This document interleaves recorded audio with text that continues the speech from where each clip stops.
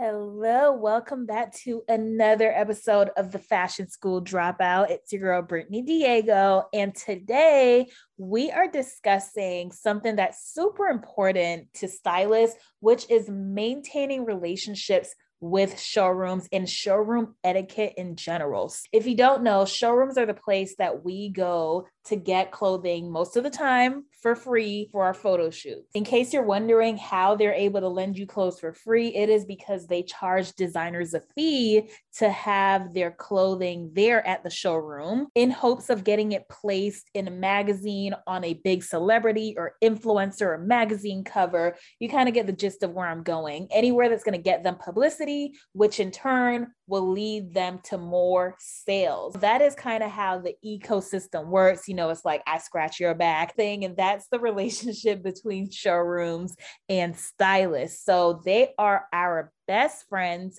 And I always like to describe showrooms. If people haven't heard, if I'm talking to someone and they've never heard of a showroom, I like to describe it as a fashion library. So you go in, you pick out what you need, you know, they got your credit card on file, but they don't charge you unless you slip up, you mess something up really bad, you bring back clothing that is ripped or smells excessively horrid.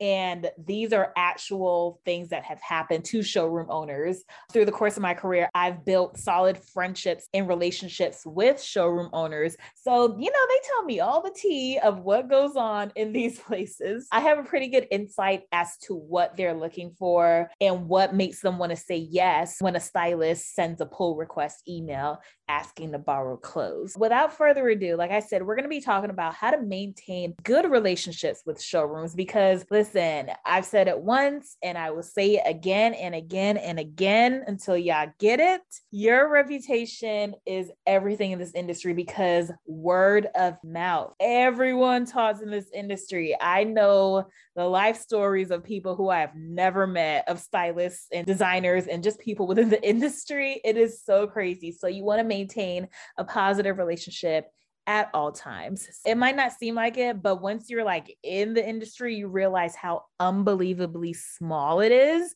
and how word travels so quickly. So important to maintain a good reputation because honestly, that's all you got as a stylist.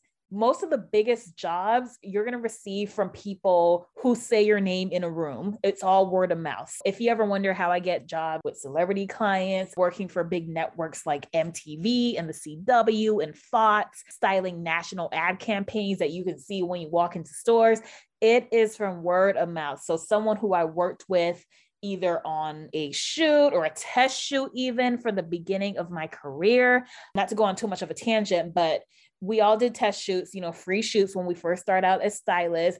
And I urge you to put your best foot forward if you're just starting out, because the people that I met back then doing shoots on the free ski, they're the ones referring me to my biggest paid jobs. So do not sleep on that. You just never know where someone's going to say your name in a room that could catapult your career. All right, back to today's topic. Luckily, it is quite simple to just be a good person, which is really all it takes to maintain good relationships with the showrooms, being a decent person, having common courtesy. But as we all know, common sense ain't that common. So that's why I'm here doing this episode. So I'm going to be discussing a couple of ways that you can just go that extra mile to be remembered in a good, positive light. So starting with my first point, which is keeping clothing in good condition.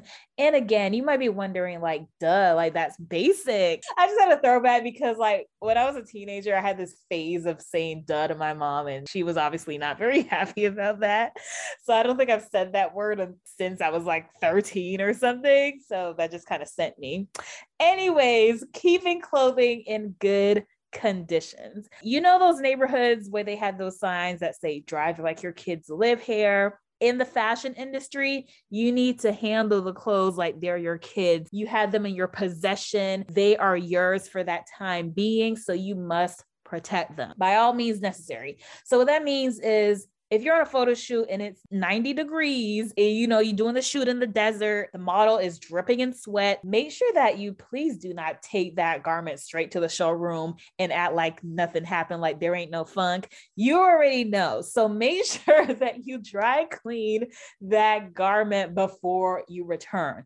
Now, one of the things that I used to kind of worry about when I was first starting out styling is if they would say, hey, you need to return this by next Tuesday, I would kind of freak out and make sure that I had everything back. But what you need to understand, and what I want you to understand, is the showrooms, they would rather you bring something back maybe a couple days later because it was getting dry cleaned, as long as you communicate with them. So communication, I cannot say enough about that, because I'm not even gonna lie, I used to be scared of the showrooms. I used to be scared to tell them, hey, your clothing didn't get featured in this shoot, I'm sorry. But honestly, I've learned through the years that they do not care. It is a part of the game. They're like, cool if it gets featured. If it doesn't, then all right, maybe next time, as long as you communicate it to them via email, maybe give them a phone call, or however you communicate with that showroom primarily, just let them know, keep them in the loop completely,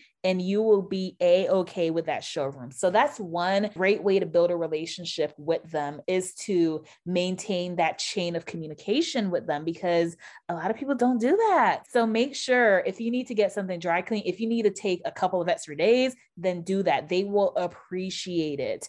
So just go to your dry cleaner, spend the $10. It's really not that much. So it's super easy. Take the step and you will stand out to the showrooms, because you'd be so surprised how many stylists don't do this. It is such an easy, simple way for you to stand out in the crowd. Now, along with that, I kind of touched on this briefly when I was talking about the dry cleaning example, but returning on time is an understated skill.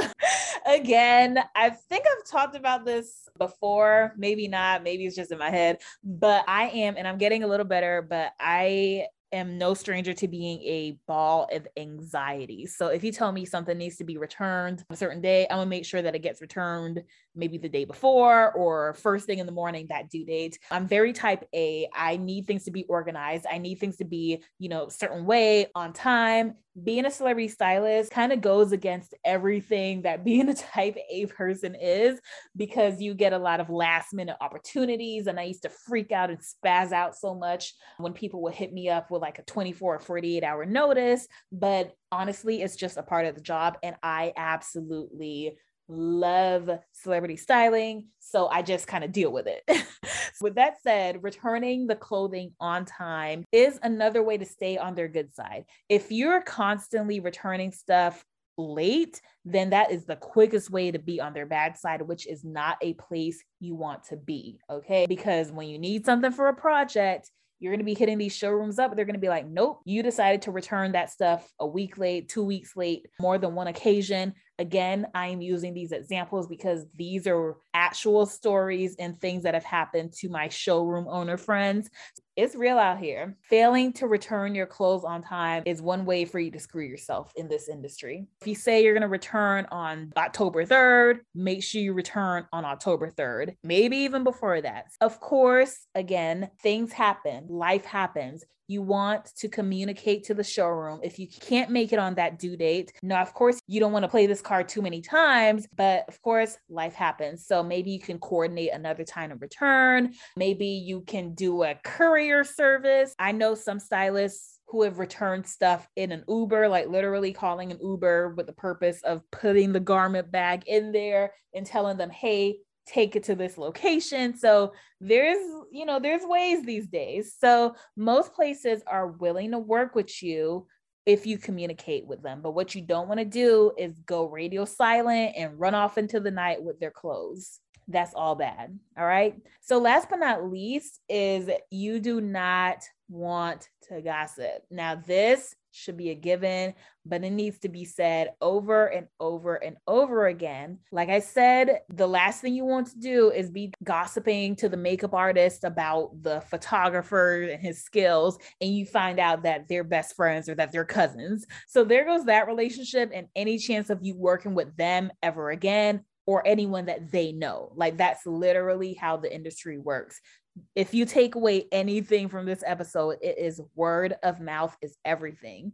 Okay, so just resist the temptation to spill the tea. It will never be in your favor to gossip. And I know right now you might be like, wait, don't you be gossiping with these showrooms? Like, how do you know all this tea? So the thing is, yes, they tell me stuff, but I never, like, not to make myself sound like I'm perfect or anything, but I mean, you know. But I literally, like, I don't know what it is, if it's my personality or what, but people, not just showroom owners, but people like love to tell me their business. They love to tell me just like their life story and things that they're going through. Like, I don't know what it is, but I just have that kind of personality where people, and I swear, like the first day they know me, they tell me everything. Like, I have no idea what it is, but yeah, they be telling me stuff, but I don't say anything back. So that's the little caveat. I do not say, yes, girl, and did you hear that so-and-so? Like, I don't do any of that. Like, I just listen and, you know, I nod my head and like, they just keep telling me stuff. It's like word vomit. There it is. Those are my top tips for maintaining positive relationships with showrooms. So if you enjoyed this episode and if you learned anything new, go ahead and screenshot this episode, tag me in your Instagram story. I will repost you. If you have any questions that you want me to cover in a future episode, feel free to DM me or message me about that as well at Brittany Diego on Instagram or at fashionmentor.co on the gram as well. So thanks for listening, and I will catch you in the next episode.